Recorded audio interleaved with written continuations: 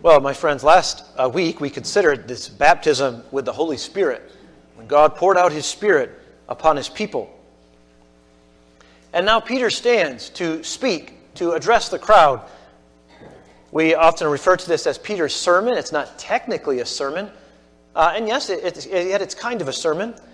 Certainly in the sense that Peter is responding to something that the crowd has said. They've said these people have been drinking too much wine. That's why they're speaking in all these different languages. Although that already is irrational, isn't it? A person doesn't speak in another language when they're drunk, right? When a person's drunk, they speak gibberish. But here is a person actually speaking actual, real foreign languages. So already that doesn't make any sense. But Peter also points out it's only 9 in the morning, right? These people are not drinking wine this early in the morning. This is something else. And so then we come to Peter's sermon. I'm going to call it a sermon because he focuses so much on Scripture. It's an explanation and an application of Scripture. And that's what I understand a sermon to be. Just very simple. A sermon is an explanation and an application of some portion of the Word of God. An explanation and an application of the Word of God. And we're going to see that is what Peter does here. In fact, this is very interesting to us as people who listen to preaching every week. You know, some people look with us like we're just complete fools, right? Because we sit for 45 minutes twice on a Sunday and listen to some person drone on about Scripture. It seems so irrational, right, to secular people. Why would you do that? It doesn't make you any money, right? It just doesn't seem to make any sense. And maybe that thought even comes up in some of our own minds. And why do we spend so much time listening to Scripture? I mean, even in other Christian churches, right, they have services, but there might be a 15-minute sermon, right, like a little devotional of some kind, and then they spend more time greeting each other. They have meals together. They worship and they sing, and they have elaborate worship and things like that. And I'm not saying anything against those things. But in a Reformed church, there's so much preaching that takes place. So much preaching. And so this is interesting to us as Reformed people because now we can look at what Peter preached and we can think about preaching. We can think about what are the elements of a sermon. Because remember that this isn't just Peter preaching, right? Unlike any sermon I've ever brought, right? Peter's preaching is being overseen by the Spirit of God Himself, right? Because this is inspired Scripture. And so what we have here is Peter preaching, but an inspired and therefore an infallible account of what Peter said. Now certainly Luke, the author of this, does not have everything that Peter said, right? Luke gives us a summary of what Peter says. Luke doesn't record word for word the entire sermon. But Luke gives us a very accurate summary of Peter's words in this instance. And like I said, this is very interesting to us now because we can think about preaching from a biblical standpoint. This is an actual biblical sermon. So we're happy to have this. Now, we pointed out last week that one element of a good sermon is that it centers around a single point, right? A sermon should cohere, should develop a single point, right? Our minds need focus, right? Or we can't understand very well. So Peter's sermon does that as well. And we found that focus, that single point, in verse 36 of Acts chapter 2. In Acts 2 and verse 36, therefore, right, here's Peter's conclusion. Therefore, let all the house of Israel know for certain that God has made Him both Lord and Christ, this Jesus whom you crucified. So there's Peter's central point. The whole sermon then is a development, a defense of that particular point. Now let's look then at these scriptures that Peter quotes. Obviously, Scripture is going to be at the center of every sermon.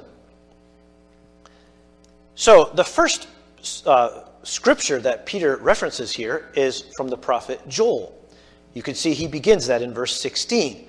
But this is what was spoken of through the prophet Joel. Now we can be quite brief here because it's very clear why Peter is quoting Joel. He's quoting Joel because Joel prophesied that Jesus, God working through Jesus, was going to pour out His Spirit upon His people. Joel prophesied that way back in the Old Testament. And so Peter is saying, no, these people aren't drunk. They haven't drunk too much wine. On the contrary, what you see happening here, people, is exactly what Joel prophesied back in his day. Because Joel said that God said in verse 17, "It shall be in the last days that I will pour forth of my Spirit on all mankind. And your sons, your daughters, your young men, your old men, slaves, men, women, and so forth will receive the gift of the Spirit of God." So that's very, very clear. Now, one point that I want to make in here, because this can be a little confusing, and that is the term "on all mankind." My friends, you know, when the Bible uses the word "all" and "all men," it rarely means all men head for head that have ever lived on the face of the earth. Whenever we interpret the Scripture, we always have to interpret it in keeping with the kind of literature that it is. And we must remember that the Scripture is not a technical, scientific, precise treatise, right? This is a person speaking and using the literary conventions of the day, right? Using the way people spoke back then to communicate a message to real people, right? This is not some college lecture, right, where we expect strict precision. And so when he says all mankind, he doesn't mean all mankind, all people that have ever lived on the face of the earth. He obviously can't mean that, right? Because God did not pour his Spirit out upon all mankind head for head. God poured out his Spirit on all kinds of people. And we're given those people in verse 9, right? This is what we considered last week. The Parthians, the Medes, the Elamites, residents of Mesopotamia, Judea, Cappadocia, Pontus, Asia, Phrygia, Pamphylia, Egypt, the districts of Libya, and so forth, right? These are the people. So when we read all mankind, I know when we initially read that, we tend to think, well, that must mean everybody, right? But here, very clearly, it means all kinds of people. Because it's obviously to be restricted to those who are believers. It's restricted to those who call on the name of the Lord, as it says in verse 21. "And it shall be that everyone who calls on the name of the Lord will be saved." So I just want to clarify that. When we read, "I will pour forth of my Spirit on all mankind," it means all kinds of people, of all kinds of actually Jewish people at this point, no matter where they may come from on the face of the earth. So let's make sure we are clear on that point. But clearly, Peter is quoting Joel to show the onlookers, the audience, that what is happening here is what God prophesied. And as we said in previous sermons, this is the inauguration of God's new covenant. The old covenant that God made with the children of Israel at Mount Sinai is slipping away. It is becoming obsolete, as the author of Hebrews calls it. And the new covenant of grace is coming in with the pouring out of the Spirit. Well, let's move then to the next scripture, because this one is much more complicated. Psalm 16. Why does Peter quote Psalm 16? We begin this in verse 25, where Peter says, "For David says of him," that is, of Jesus. Now, the reason why Peter quotes from Psalm 16 here is because he had previously said that you nailed him, this is in verse 23, you, that is you Jewish people, nailed him to a cross by the hands of godless men, that is the Romans, and put him to death. But God raised him up. Again, putting an end to the agony of death. God raised Jesus up. Now, my friends, we'll find this often in the book of Acts, that at the point of contention, it seems like people can listen to the preaching of the apostles all the way up until the point when they mention the resurrection. It's always the resurrection that is like the dividing point. As soon as the apostles preach the resurrection, people can't take that. Jewish people don't like it. Gentile people don't like it. And some people scoff and mock at it because it seems so foolish to them. Other people simply can't believe it. But whatever the reason may be, and we'll get to that when we get to the other sermons in the book of Acts, the doctrine of the resurrection of Jesus is always a dividing point. It's a continental divide, as it were, and people just can't stomach it. And it's the same thing here in the book of Acts. Now, what Peter is now going to do is he's going to prove that Jesus really did rise from the dead. Now, if he's speaking to a Jewish audience, which he is, how is he going to do that? What would be the most effective way to prove that Jesus rose from the dead? Well, to quote Scripture.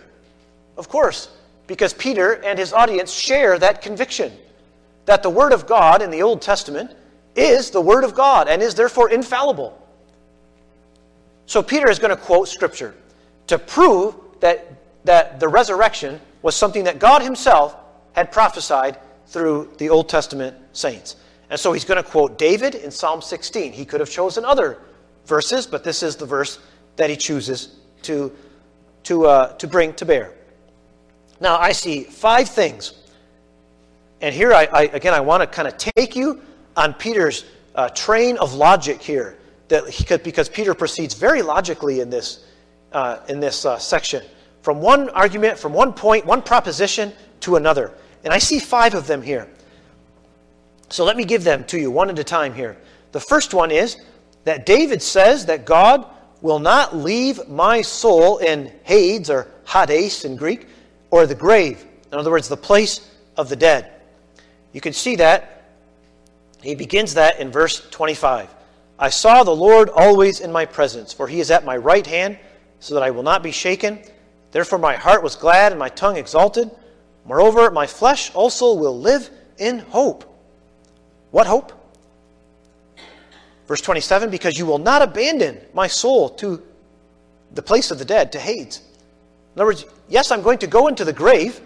I'm going to go into the place of the dead, but you're not going to leave me there. I have that hope. My flesh will rest in hope. You're not going to leave me in the place of the dead, nor will you allow your Holy One to undergo decay, physical decay of the body. You have made known to me the ways of life. You will make me full of gladness with your presence. So here is the psalmist, at least, or David speaking in the psalm, that God's not going to leave him in the grave. That's the first point. God will not leave his soul in the grave. Now we come to the second point. And again, Peter is going to proceed logically here. The second point is given us by Peter in verse 29. Brethren, I may confidently say to you regarding the patriarch David, that he both died and was buried, and his tomb is with us to this day. In other words, David died, he was buried, he was put into the grave, and his grave is still with us. In fact, at the time when Peter is saying this, David's grave was a marked location. Just like I could take you to the grave of my grandparents right now, in the Everest Cemetery right there on Burdick. It's an actual location. And Peter says, I could take you to the grave of David. We know where he's buried, and his body is still in there.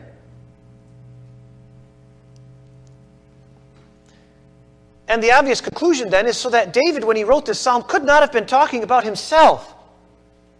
Because David's flesh is still in the grave. It is undergoing decay. And there's no hope in terms that David's body is going to resurrect. Now you might say, well, won't David's body? Yes, it will resurrect one day. And how much David knew of that, again, in the Old Testament is unclear, right? But what David is saying, or what Peter is arguing here, is that David's body is still in the grave. And so, David here is not talking about himself.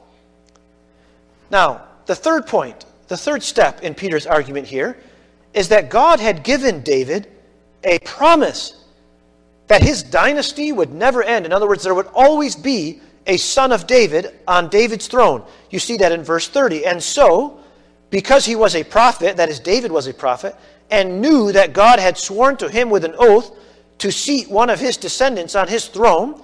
Again, you can find that language in 2 Samuel 7, where God promises David that one of his descendants would sit on his throne forever and ever. And in the Jewish mind, that is the Messiah. So basically what Peter is saying here, and God had promised David that a Messiah was going to come, that he was going to be a son of David, that he was going to sit on his throne.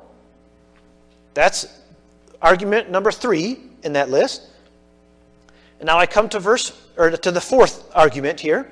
To the fourth argument, and in verse 31, Peter continues, he looked ahead, that is, David looked ahead, because again, he was a prophet, and spoke of the resurrection of the Christ, or of the Messiah, that he was neither abandoned to Hades, or to the place of the dead, nor did his flesh suffer decay. So now Peter is saying it wasn't David. David wasn't prophesying about himself. He was prophesying about the Messiah, who God had promised to him, that he would sit on his throne forever and ever. The Messiah was the one who was going to die, yes, but he was going to come out of the grave. He was going to be raised from the dead and brought back to life again. So David is referring in Psalm 16, not to himself, but to the Messiah.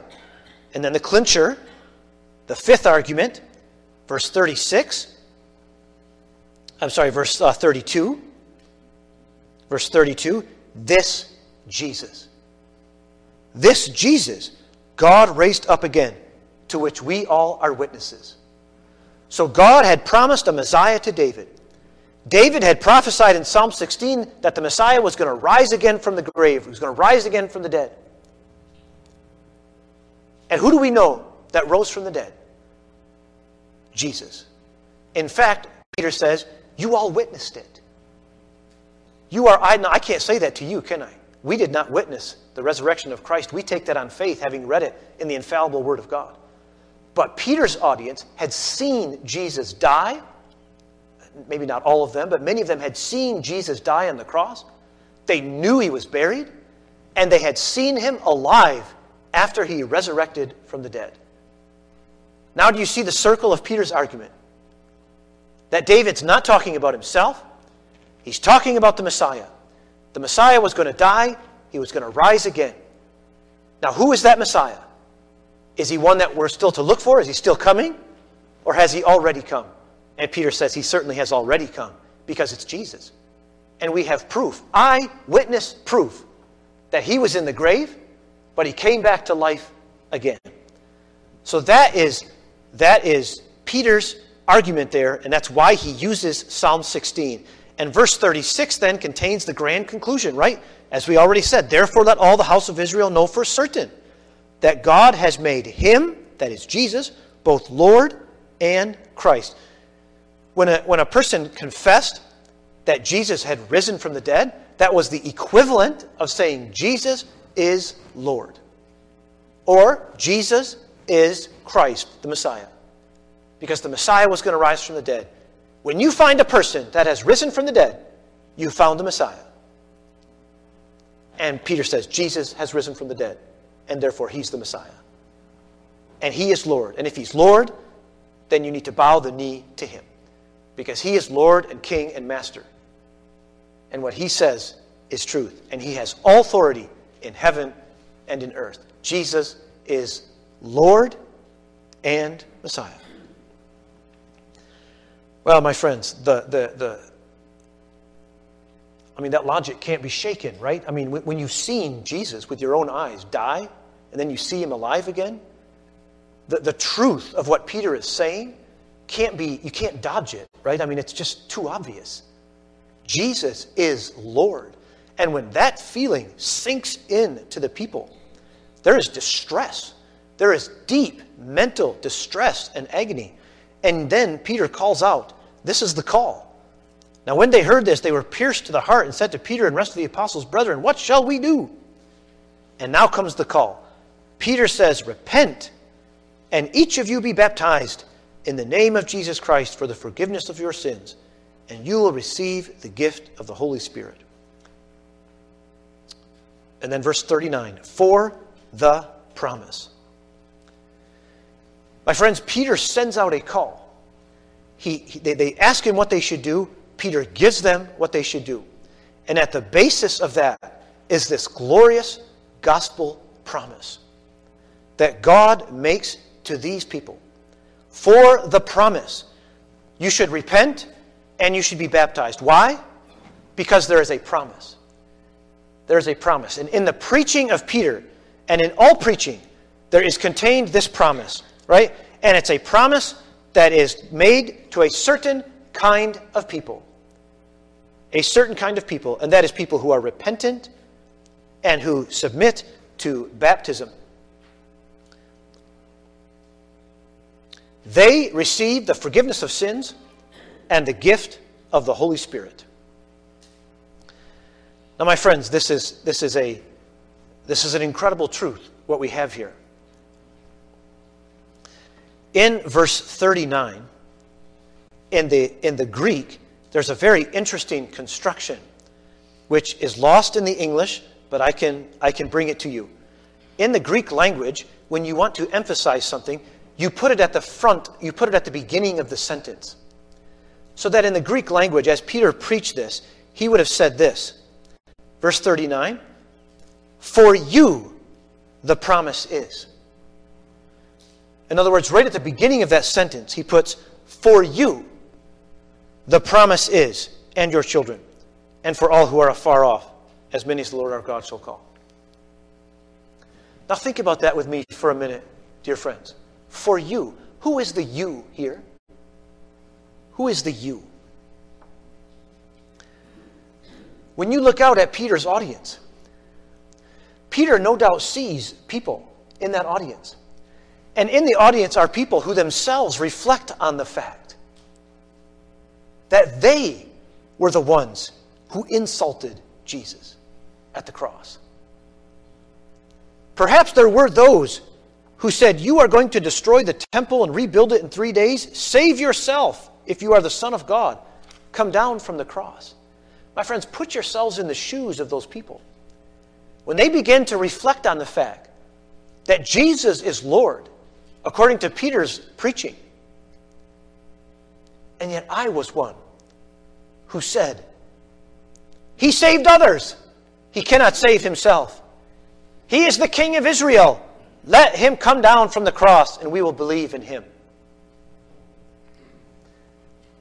Dear congregation, perhaps there were those in Peter's audience who said, let his blood be upon us and our children. Think about that this morning. That there may very well have been those people listening to Peter who cried out at Jesus' trial and crucifixion, let his blood be upon us and our children. And now Peter comes with the preaching of the gospel, and he says, for you there is a promise. These people are cut to the heart. They are convicted of their sin in such a dramatic, powerful, sudden way. The logic of Peter's preaching, applied, of course, by the Spirit of God to their heart, has left them broken and crushed in a sense of their own guilt. And Peter now says to them, for you, there is a promise. And that promise is that if you will repent of your sins and take refuge in Jesus Christ, you will receive the forgiveness of sins and the gift of the Holy Spirit. And I don't want us to skip over that this morning, my friends. I want you to rest. I want you to park on that point, especially when we think about the Lord's Supper as it approaches in the coming week. For you. Don't forget that Peter heard those words first from the mouth of Jesus, who said, this is my body, broken for you. My friends, isn't it true this morning that the whole gospel is wrapped up in those words, for you? That when we understand that in a gospel way, and when we think about who Peter addresses those words to, the whole gospel is carried in just those two words. I should have made that the title of the sermon. For you.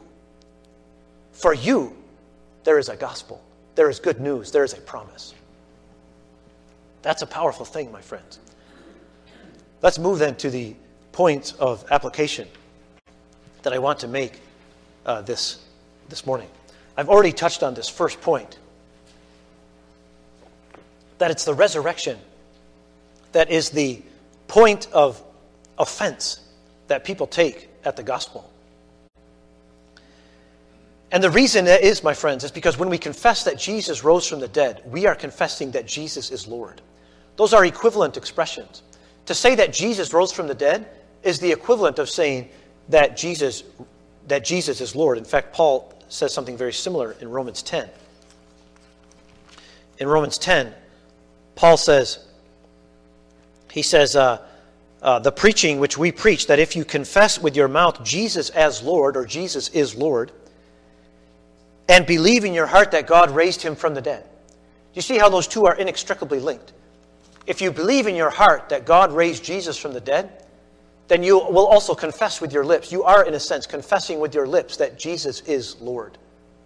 And that, of course, is the point at which unregenerate people rebel. I will not have this man to rule over me. I will not submit my life to another master.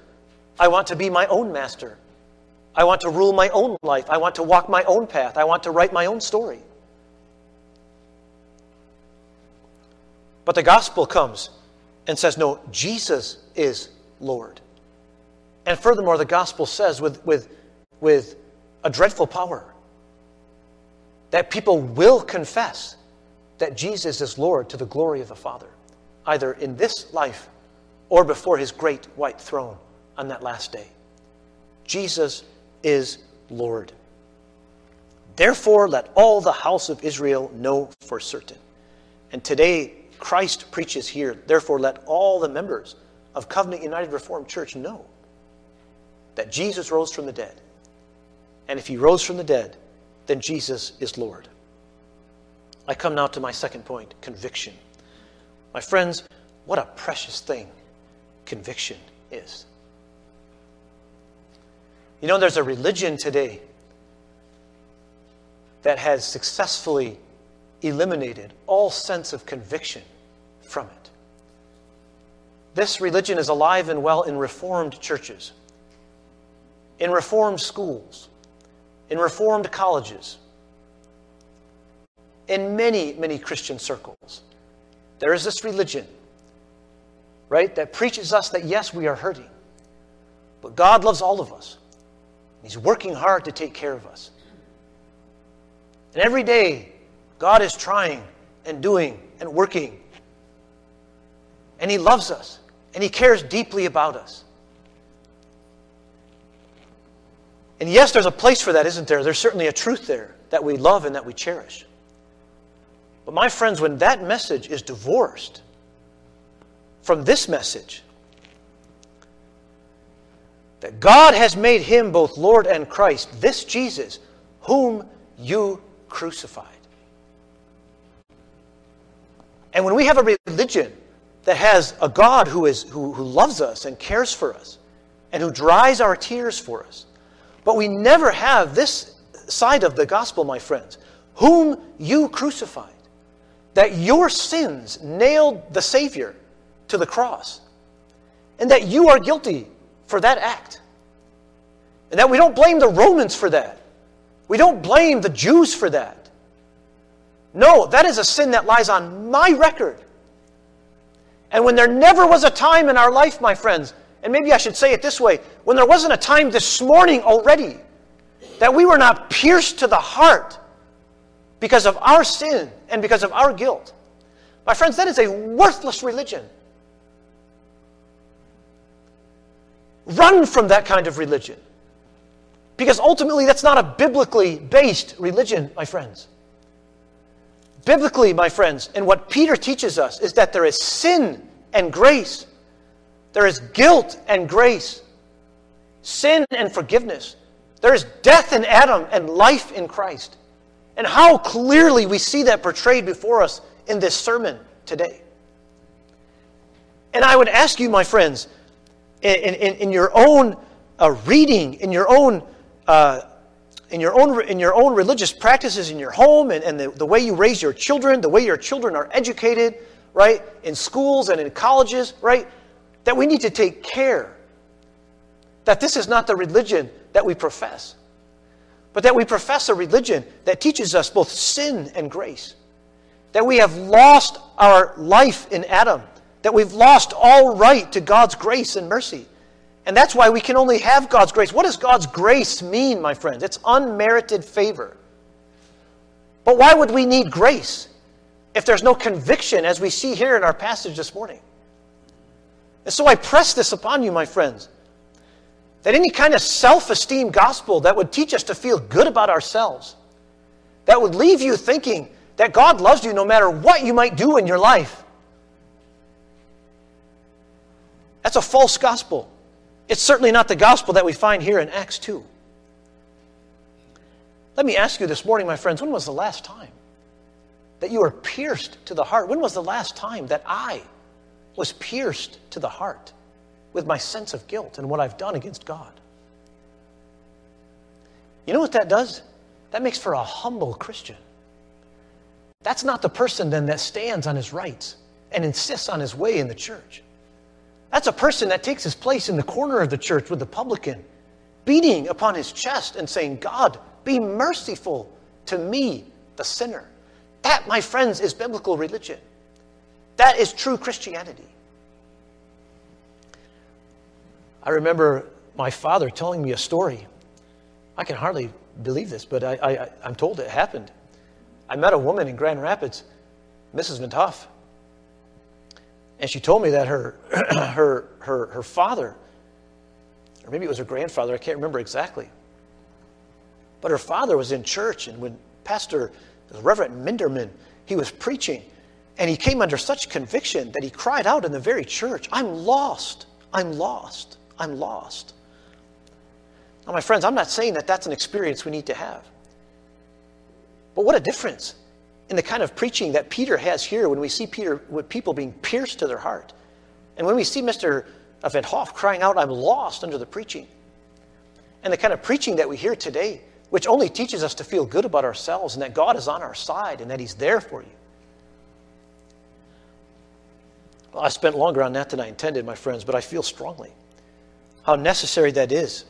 That our preaching, that we favor and that we cherish next to the sermon of Peter here and judge it by what the Scripture would teach us. I come then to my third point of application here, the promise. In the gospel, my friends, there is a promise. Here the promise is, as Peter articulates, the promise of receiving the Holy Spirit. And again, it's not about the Holy Spirit so much, but receiving the Holy Spirit leads us to Christ. And in that gospel preaching, my friends, is this gospel promise that to all those who will repent and take refuge in Christ, there is a full forgiveness of all their sin. Oh, my friends, what a message that must have been for those people on that Pentecostal morning. When they sat there and when the truth began to dawn on them, that they had driven nails into their own Savior's hands and feet, that their sins had crucified the Savior. And now Peter says, for you, there is this gospel promise. Repent and be saved. Repent and be forgiven. Everyone, Peter quoted from Joel, everyone who calls on the name of the Lord will be saved. Now, my friends, when does that promise become very meaningful to us? That promise becomes meaningful to us when we see the door of heaven shut tightly against us because of our sin. And that's why these 2 points of conviction and promise are like 2 strands of a rope. They go together. They never can be separated. The promise in the gospel, my friends, remains something completely unappealing and invaluable to us until the Spirit of God sets home upon our own conscience that we crucified the Lord of glory. Then the promise becomes infinitely valuable. We can never be without it. Whoever shall call on the name of the Lord shall be saved. And the last point then, my friends, this call, repent. Repent. Because there's that promise, yes, you've been convicted. Here is this promise, and now the call, repent. And wrapped up in that language of repentance, my friends, is certainly the idea of faith. Repentance and faith here are certainly bound up together. Repentance being a broad term that would include faith. Probably Peter uses the word repent here because he's speaking to people who probably really were participants in the crucifixion of Christ. They literally were part of that crowd who called for his crucifixion. And Peter therefore calls them to repent. And it's implied here that there is also faith. And no one is excluded.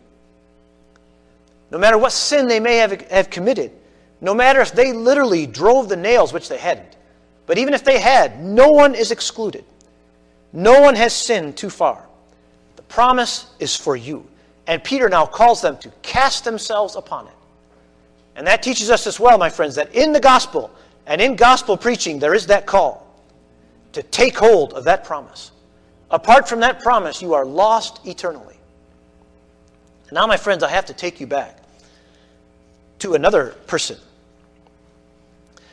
Another person in Acts chapter 1 who also heard this promise and this call. We read about him in Acts 1 and verse 18. Acts 1 and verse 18. Here we read about Judas.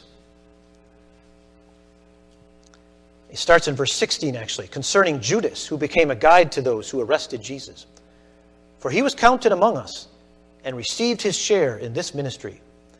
Now this man acquired a field with the price of his wickedness.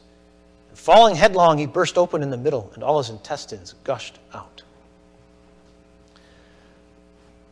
My friends, Judas also had a measure of remorse and regret about the sin he had committed. Because if anybody was guilty of crucifying Jesus, literally, Judas was the man. He also came back to the priest and threw the silver down at their feet and said, I have betrayed innocent blood. But my friends, the horror of the story of Judas is that he never understood this promise of the gospel. He never brought his guilt to the feet of Jesus. The Spirit of God never brought him to that place where he recognized Jesus as Lord and Messiah. And therefore Judas came to a place of such despair that he ended his own life. And the gruesome details are given us here in the book of Acts. This, my friends, is the nightmare of every preacher. The nightmare of every parent. That there would be someone in our midst who would understand his sin and even regret it, and yet never come to the Savior, and yet never come to that promise where they would take hold of Jesus Christ. I want you to see this morning, my friends, that picture of Judas. It's the picture of a man who came so close. It's the picture of a man who even had a measure of repentance, but never one grain of true faith in the Savior. Never that time when he cast himself upon the Lord Jesus Christ for mercy.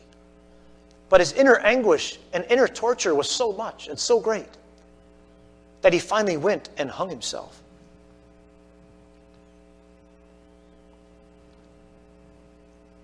There was that moment, congregation, when Judas appeared before the judgment seat of Christ in heaven. And I imagine in my mind, my friends, that Jesus would say to Judas, Judas, what are you doing here? Judas, why do you come unsummoned into my presence, having taken your own life? And Judas, having heard from my own hands the gospel promise. You, Judas, you of all people heard it from my own mouth, that I came to give my life a ransom for many. And now, Judas, you stand here in front of me. And I have to say to you, Judas, depart from me into hell's fire forever and forever, into a place where hope never comes. My friends, the Holy Spirit gives us this gruesome picture of Judas as a standing, visible symbol to us of what happens when a person is even convicted of their sin, but never comes to Jesus, never takes hold of the cross of Christ. And so I can't skip over that place this morning, my friends. But when these people are pierced in their heart, and Peter says, repent and be baptized for the forgiveness of your sins, he certainly means turn from your sin and turn to the Savior. Let's turn to a happier picture. In Acts chapter 2, in verse 41, so then, those who had received his word were baptized, and that day there were added 3,000 souls. 3,000 people, my friends, that came to Christ and that heard the blessed word of the Savior, that if you confess your sins, I will surely forgive your sins and cleanse you from all iniquity. 3,000 people, my friends, who went to their homes as forgiven people. 3,000 people who could say, amazing grace, how sweet the sound that saved a wretch like me. 3,000 people. Yes, we have one example of Judah, lying disemboweled in a gorge as he hung himself. But we have a picture also of 3,000 people, my friends, who found life in the Savior, life in Christ, full forgiveness of all their sins. I pray, my friends, that when God comes again on the clouds of heaven, he'll find us in that 3,000 who found salvation in the blood of Christ. May God bless it. Let us pray. Lord, we are astounded to hear news this morning that for us, who crucified the Lord of glory, who crucified the Lord Jesus Christ, there is also a promise made to us. Repent, believe, be saved. That there is a promise that whosoever thirsts, let him come and drink. Let him find his life, her life in Christ, and they shall be saved. Lord, we read also this day this dreadful picture of Judas, who also felt the pain and the guilt of his sins, probably felt it in great anguish, and yet came to such a wretched place.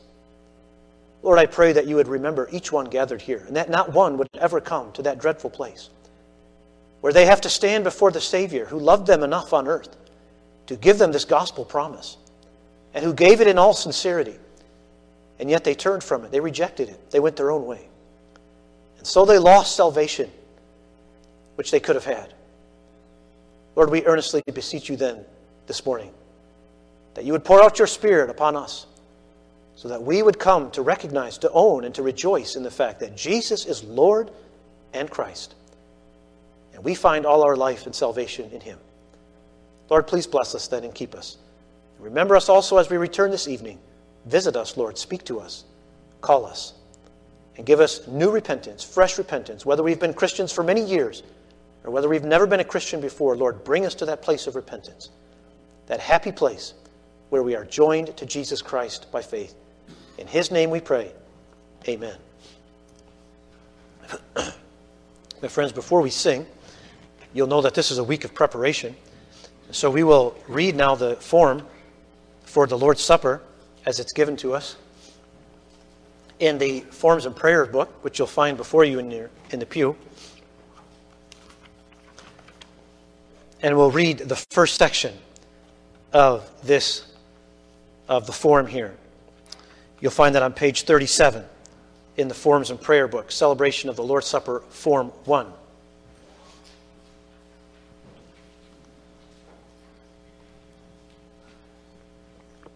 There we read, page 37 in the Forms and Prayer book, Dear congregation of our Lord Jesus Christ, let us give full attention to the words of the institution of the Holy Supper of our Lord, as they are delivered by the Apostle Paul.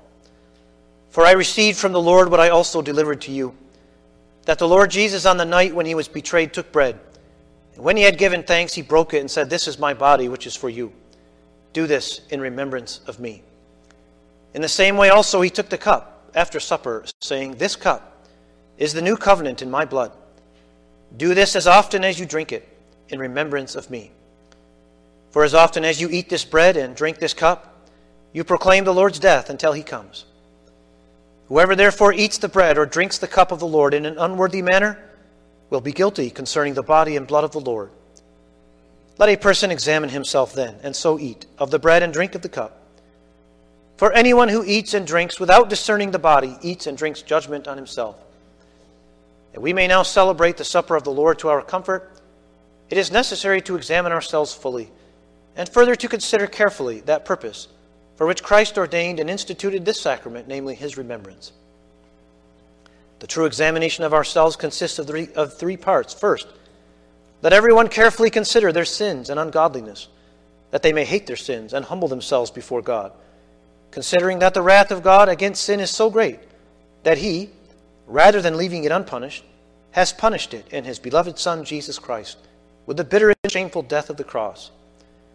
Second, let everyone examine their heart to see whether they also believe the sure promise of God, that all their sins are forgiven only because of the passion and death of Jesus Christ, and that the complete righteousness of Christ is imputed and freely given to them as their own.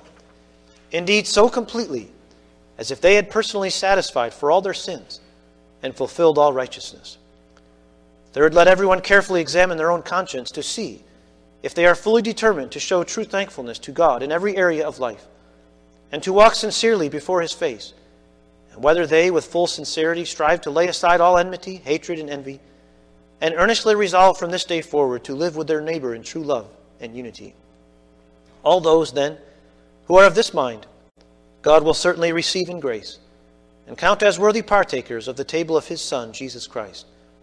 On the contrary, those who do not sincerely believe this testimony in their hearts eat and drink judgment upon themselves, According to the command of Christ and the Apostle Paul, those who know themselves to be engaging in the following sins without repentance have no part in the kingdom of Christ and should therefore abstain from coming to the table of the Lord.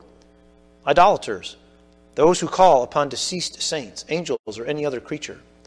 Those who revere images, those who engage in witchcraft, fortune-telling, occult practices, or other forms of superstition. All those who despise God, His Word, and His holy sacraments. All blasphemers. Those who seek to cause discord, factions, and dissension in the church or in the state. All perjurers.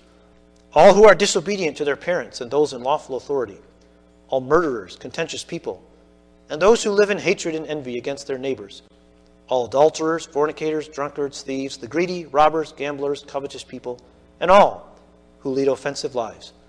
All those who continue in such sins shall abstain from the Lord's Supper, so that they feel the weight of God's judgment and condemnation. But this warning is not intended to discourage those believers with contrite hearts, as if no one might come to the Lord's Supper unless they are without sin. We do not come to this supper to testify about our own perfection and righteousness. But on the contrary, we come seeking life in Jesus Christ apart from ourselves.